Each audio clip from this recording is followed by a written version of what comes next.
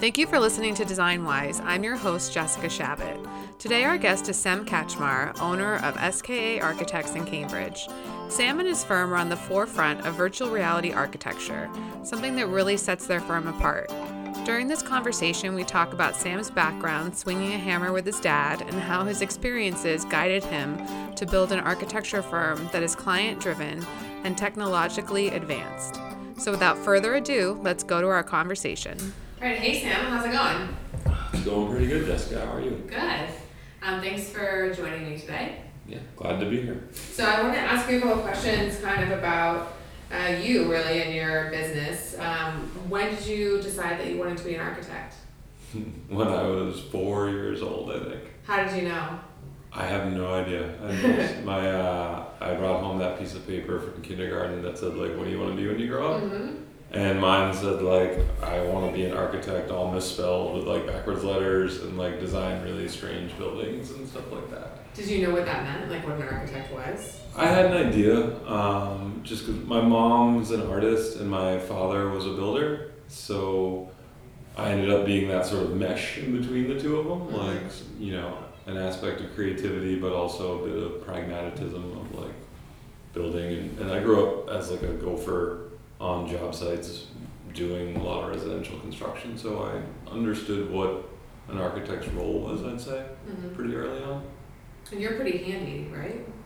I did make this table. It's beautiful, by the way. But yeah, I have a background in building, and I worked doing project management and doing finished carpentry for a while, because one of the complaints about architects a lot is that they don't know how to build, or they don't actually know how a building goes together. So I wanted to have that idea, you know, so that I communicate with builders on a day-to-day basis, so that our drawings can be utilized as tools to build, not just pretty pictures. Do you think that was a big influence from your dad, that he kind of put that seed in your head that this is what's lacking in architects? Oh, huge. Yeah. I mean, I think that, you know, growing up literally on a job site, you know, going to get coffee for all the carpenters and plumbers and everybody, and coming back and being like the kid, and then listening to all the trades and the project manager and everybody, a lot of times complain about issues, you know, just venting as people will, but about the issues that the architects weren't seeing or weren't going through and everything were super helpful for me, because I got to say, oh, okay, they're not thinking about this, or like chases, or how to fit the mechanical room in this place, or whatever, you know, a lot of the nuts and bolts aspects of building, that I think when those are folded together well with good aesthetics can make a really nice project. Do you think that helps that you're able to articulate that to clients too, like how important it is that the architect and the builder have a really good relationship? I think that I'm able to speak contractor and architect of sorts, if you thought of them as like two different languages. Yeah. And I think one of the things that's helped us be successful is that with our clients early on in meeting and interviewing in projects, like, they see that the people in our firm, we're not elitist, we don't try to you know, over design stuff. We recognize that people coming to us because they have a problem that they want to solve, they have an issue with how they live, and we're trying to be there to help them and be of service to them. And I think that really comes through, and I think that comes through in terms of our knowledge of building as well. So when you kind of, my understanding of us talking before is, I think you had a very untraditional path to owning your own architectural firm. Can you talk a little bit about like what you did after college? Sure. And they were very purposeful decisions as far as I can tell. Yeah, I mean, I think I had a unique path towards our architecture firm here, just because I kind of went back and forth from the building world to the architecture world to the building world. So, I mean, I grew up, my dad worked at Payne Boucher Custom Builders, and so I, you know, did a bunch of work for them. I worked for them on summers when I was in college. During that time in college and architecture school, ran across some good residential architects that I then went to work for. I think my senior year, I worked 1 week in the architecture firm, 1 week out in the field on the same projects. Oh, cool. Which was great for me. It was Yeah. this really cool modern project. It's terrible for my bosses, because every week I was coming back from vacation, essentially. You know what I mean? Like every week I would be like, So what happened this, like, you know, like, Yeah. and so it was, and then I was gone the next week, but so it was a great summer experience for me. I think I appreciated that my bosses let me do that. Mm-hmm. And I got to learn a bunch about, You can swear. yeah, okay, well, sure. Like, I had to learn a shit ton You about caught detailing. yourself there, but. And so I just found that invaluable. And then out of school, I worked at some architecture firms for a little bit here in Boston. I got kind of burnt out doing the 70, 80-hour work week with really terrible pay. Mm-hmm. And then a friend of mine who had from high school had moved out to Aspen, Colorado. And they were like, hey, you should come out here for a weekend and like come ski on the bluff. So I did. And while I was out there, Aspen happens to have about, let's say, 10,000 people in it. It's surrounded by mountains. It's hard to get to geographically. It also happens to have a really large percentage of high-end residential homes owned by, you know, movie stars and princes and Wall Street CEOs and all that stuff. So all the architecture firms there don't have a good talent pool because there's just a small amount of people. Mm-hmm. And it's not like you can go to the next town over. There just isn't that next town over. So the architecture firms there were like competing for people like myself, which was the first time in my life I'd ever had that happen. Yeah. So I moved out there and got to work on these really amazing homes out in Aspen from 2004 until 2008, and that was a really special time for me.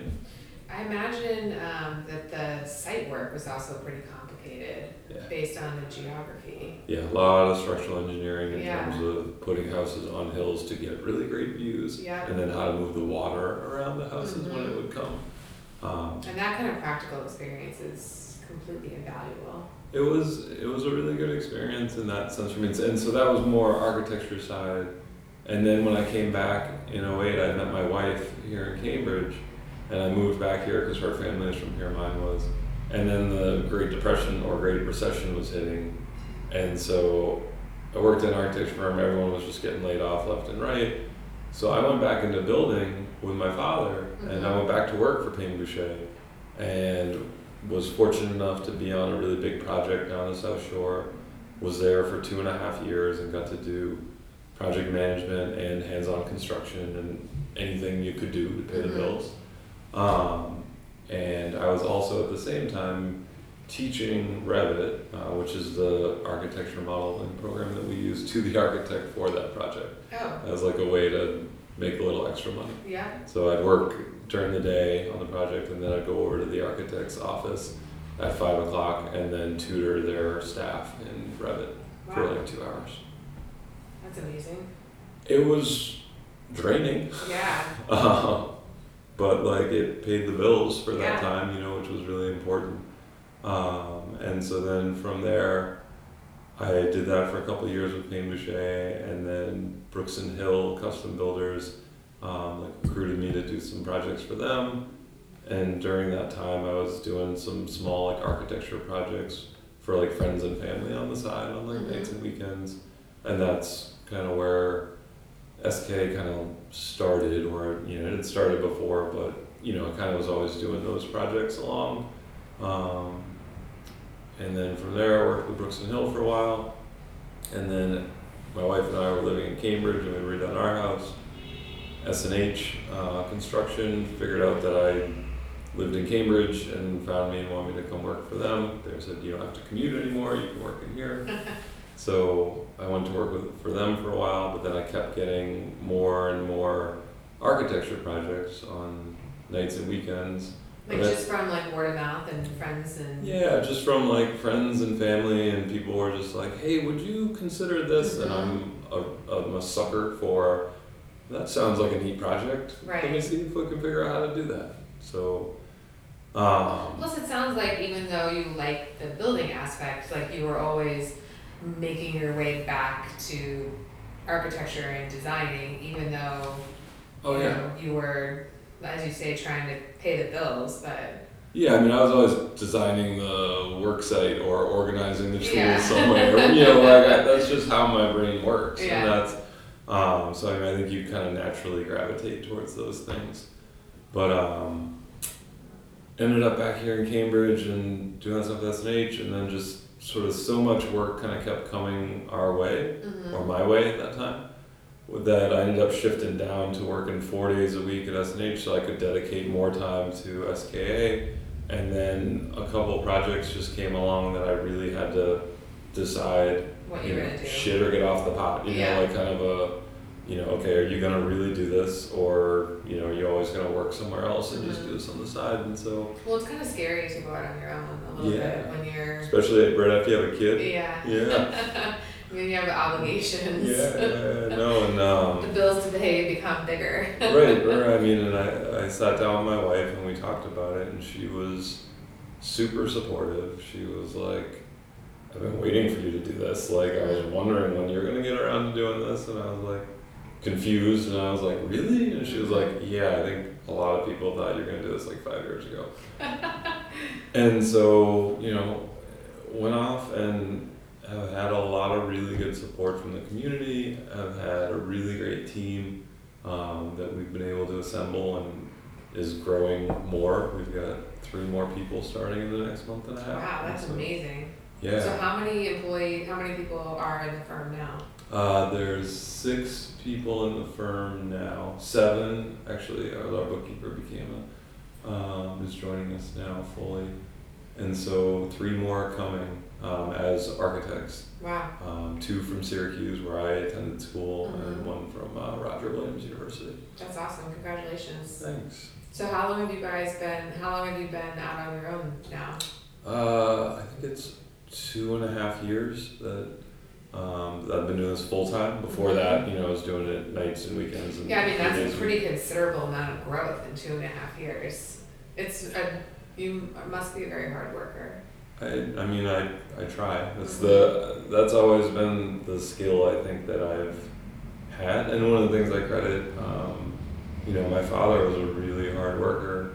And working in the trades, you kind of have to either you're good at what you do, or somehow you slide along within the trades. But I always gravitated towards hard work. Never freaked me out or scared me, or lots of things scare me in life. Hard work, not one of them. Right.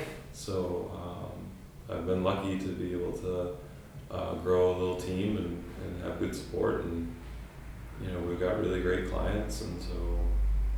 Well, I think one of the things that struck me the first time I ever met you, or we ever talked at length, was you told me that in the renovation projects you do, you don't always love, you would almost rather work within the existing footprint of a house that doesn't need more square footage, which I think is really kind of, I'm sure you're not the only architect who feels that way, but it's generally not the go-to.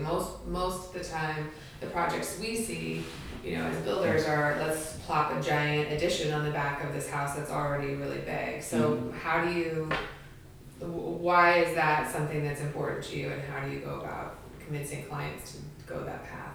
Well, here where we do most of our work in the Cambridge area, it's a little bit easier to convince people to try to renovate an existing space and or kind of work within some of the footprints, especially with a lot of the historical homes that we have around here, because the zoning restrictions here in Cambridge don't necessarily allow you to put a big addition on the side because you'll go into your neighbor's house, or there's not a lot of big lots left in this area. But even on projects that have the capacity for that, I find that a well-designed space is usually more enjoyable than just a big space just to be big, right? Just a big open space is just a big open space, and if you're not willing to design that much of it well, and if you're not willing to invest in doing that, then why not do something smaller and do it better?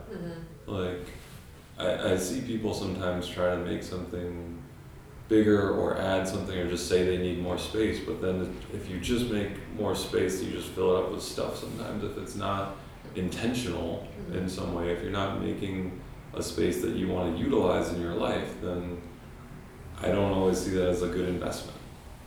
We were doing a project around the corner from here where the clients have a really large property, but they had actually parted ways with their previous architect because they wanted to do an addition like that. And one of the things that they came to me and said was like, look, we have 2 kids and we're not looking to grow our family anymore, you know, like, you know, we want to renovate this. And I was like, all right, what if we just do, you know, we did about a 5-foot by 4-foot addition underneath an existing roof, just to make their kitchen a little bit bigger in this house, and that is working for them. You That's know, great. And you know, we did a lot of interior renovations and changes to the space, but you just don't need to go big all the time. Right.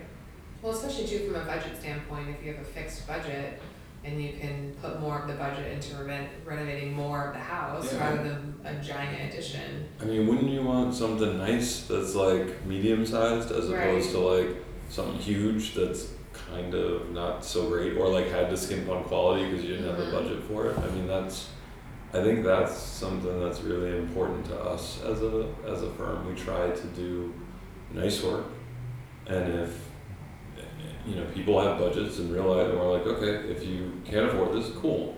Let's find a way to do this much really well, as opposed to trying to do this much and like failing somewhere. Right. Cool. So do you want to tell me a little bit about the virtual reality you guys are doing? Sure. It's cool. Yeah, no, that has been a game changer for us. I mean, we do all of our projects, we model everything in BIM and building information modeling, and one of the tools that we can do for that is we can export those models into VR. And so we've kind of invested in a pretty heavy duty like workhorse desktop station that runs all of our VR demos. And so many times with clients, I sit in this conference room and I look at a set of plans and I'm talking to people, and you can see when people don't understand what you're talking about. And sometimes it feels like you're speaking a foreign language when you're like, okay, here's the layout for your kitchen, and here's how this room is going to go, and here's how this is. And you're dealing with really smart people, you're dealing with really intelligent people, but a lot of people just don't understand floor plans and sections, and that's totally okay. They just like you and I don't understand certain languages. So from my perspective, it's always been really frustrating when I know I have an intelligent person who kind of knows what they want, but they can't understand how I'm talking to them. And so what we found our VR studio does to a person, every person that has utilized it has been able to give us feedback on their project in ways that they just never could on paper, right? Like, people have been like, oh, this is how, you know, the island is going to feel next to the kitchen. This needs to be wider. Or like, oh, I really like how this arch goes back this way. I love this. Or, I hate that window. What's it doing there? Get it out of there. And like, just the engagement and the feedback that we get from our clients on that has been invaluable to the way that we design. Do you think that people can actually feel how big the space is with the virtual reality? Like, they get a really good sense of scale? Because I think, speaking to your point, that's a lot of times people have a very hard time with scale. Yeah. Even if they can read floor plans, they don't get it. Virtual reality makes our projects boring in the best possible way. Like, I don't know about you, but I've had many of those meetings in the past where at some point a client, you know, project's getting done, they go, oh, that's what that's gonna look like. You know, like, and since we've had our VR studio, it is, you know, out in the field, you know, our builders go through there, they send a site super through, so then they understand the plans in a different way. People go, yeah, that looks just like what it did in the VR, you know, like, and it's great, you know, it just makes everyone be on the same page, and it's such a good communicative tool for us that I just don't see how we would ever not use it. Do you use it for every project now? Yep. Wow. It's so how standard. much extra time does it take, or are you guys just really good at it now, where there's a certain level of where you've gotten like a rhythm and an expertise that it doesn't take maybe as much time as it would somebody who's starting over? No, it takes extra time for us, but I think for us it's worth its weight in gold, in the sense that the best thing we can get from our clients is good communication. When we get feedback from our clients, whether they like something, don't like something, whether they want something adjusted, changed, the more we can have that as an engaged process, the better we can design a space, a house, an addition, or whatever it is that we're doing for them in a way that suits their life, in a way that they'll be happy with, right? Because at the end of the day, it's not your house, it's not my house, it's theirs. And I want our clients to be happy with their space. Like, do we want to like it? Yes. Do we want it to be designed beautifully? Of course. But sometimes somebody has a reason for why they want a certain thing. You know, we're designing one house for a client right now that gets packages delivered a lot, so we designed a special little thing for UPS to like drop packages in, because it's not the safest thing, you know, like you can't just leave them on the front porch. I actually think that's going to become more of a thing. Yeah.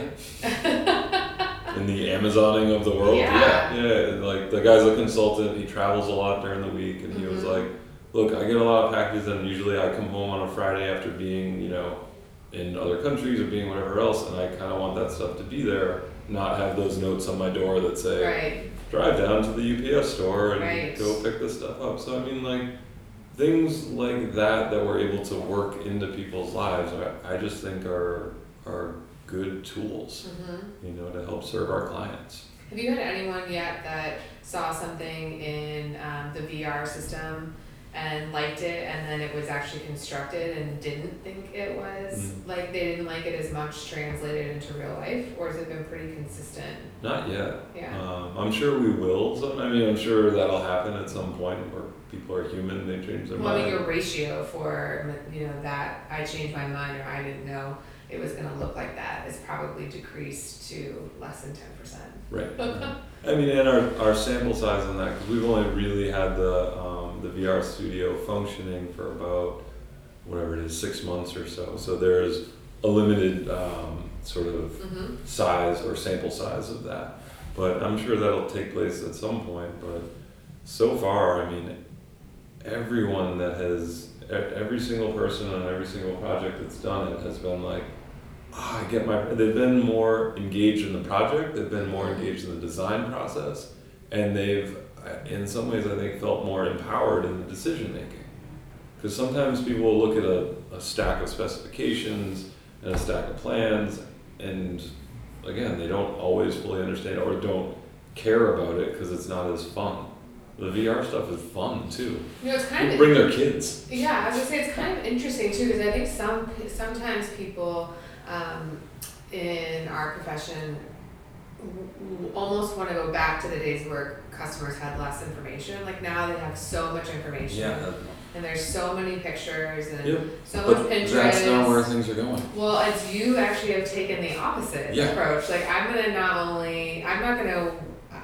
gonna take that and I'm gonna double down and make it even better and give them so much information that there can be no room for confusion. Right. It's great. I mean, it's very just, forward thinking. For us, it's been really beneficial. I mean, we use it in-house. I mean, we'll be working on a design project, and one of my staff will be, you know, drawn through in a model, and then either myself will go through the VR, and they'll take notes, and I'll go, okay, this over here, that window needs to move down, or this needs to go this way, or, you know, this floor looks terrible, we need to adjust it, you know, and we try to cycle through those iterations in-house, so that then when our clients come in and go through that process, they're able to really just look at the design, which is exactly what they're paying us to do. Right. So, I mean, I think we use it in-house and as a tool here, and we've had really good results with that as well. It's a good teaching tool, especially for our junior staff, who sometimes when I'm trying to show a symbol on a plan, they don't always get it, but when you can show them in VR, be like, see this needs to be this way and why, and they go, oh. Are the younger staff that you have coming out of college, are they being taught in this type of way where it's more computer based? I mean, I know it's like drafting and stuff like that, but or is it architecture school still trending towards a more we'll say old school approach where it's all hand drawing and theoretical? I think most schools do a fair amount of computer based drawing. I think for us, the most important thing when we're interviewing people for staff, it's a plasticity of mind, I guess would be what I'd say, because the computer programs and the way we draw or communicate is always going to change, right? Like what we utilize now will be different 5 years from now, and so on and so forth. But I try to find people that fit within our company culture and try to find people who are willing to, or I guess people who are willing to do different things or try different things outside of their comfort zone. If somebody is dead set on like, even if they're a great drafter or whatever else, but they're like, this is how I do it and I don't have flexibility, I don't think they're a good fit for us. Because I think one of like these photos back here behind me, or these drawings, I guess, one of our staff, Michaela, made these, and she does not like bright colors. And I was like, okay, we're gonna do these pictures of our projects as like Christmas gifts for our clients. And I was like, let's make them like all geometric and fractal and stuff, and she was like, I'm not sure, and like, but she tried, and she did these really bright colored things. Our clients loved them. Many of them hung them up in their houses. People come into the office and ask if they can like buy, like they get complimented a lot. And I think she took that risk to get out of her comfort zone, and I think most people in our office, when we challenge each other a little bit to do different things, are willing to take that leap of faith with each other, and I think that's an important thing for our company. If we don't have that, then I don't really want those kind of people here. So what do you think the future of SK is? Like, where do you think you're like going as a company? I think we're, going to be a Cambridge-based architecture firm that hopefully will be very technologically savvy and, continue to evolve with this industry. And, I think we'll keep growing a little bit. I mean, we're going to hit 10 or 11 people in the next couple months. And I mean, I'd expect we'll probably end up at 20 or 25 people maybe in another year or two. I mean, we've been turning away a lot of work, which seems odd to me because some firms seem slow and I don't understand exactly why, or I don't understand exactly why we're getting as many opportunities as we're getting. And I feel really fortunate and but we refer out a lot of work right now, and I think there's more opportunity for us to continue to grow.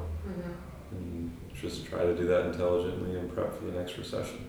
Do you think that there's going to be a point where you will get called to consult to just do the VR stuff, or say projects that are in San Francisco?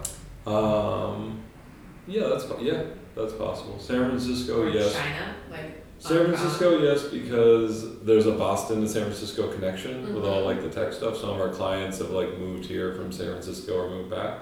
So in that capacity, I'd say yes. But I don't know. I mean, I don't know exactly where we're going to go with everything. I think one of the funnest things about running our company is that we've been able to develop different things or go different routes, and we've had really trusting clients who have been like, yeah, let's try that, and they've given us the ability to pursue these things. And I mean, that's just really fun. Well, it's really exciting hearing about what you're doing and talking to you. I appreciate you giving us an inside look at what's going on here. Of course. And I think that's all for today. Cool. Well, great to get to talk with you. Thanks, Jessica. Thanks. Thank you for listening. Make sure to subscribe wherever you get your podcast. This podcast was sponsored by Hawthorne Builders. Make sure to follow us on all social media platforms. Until next time.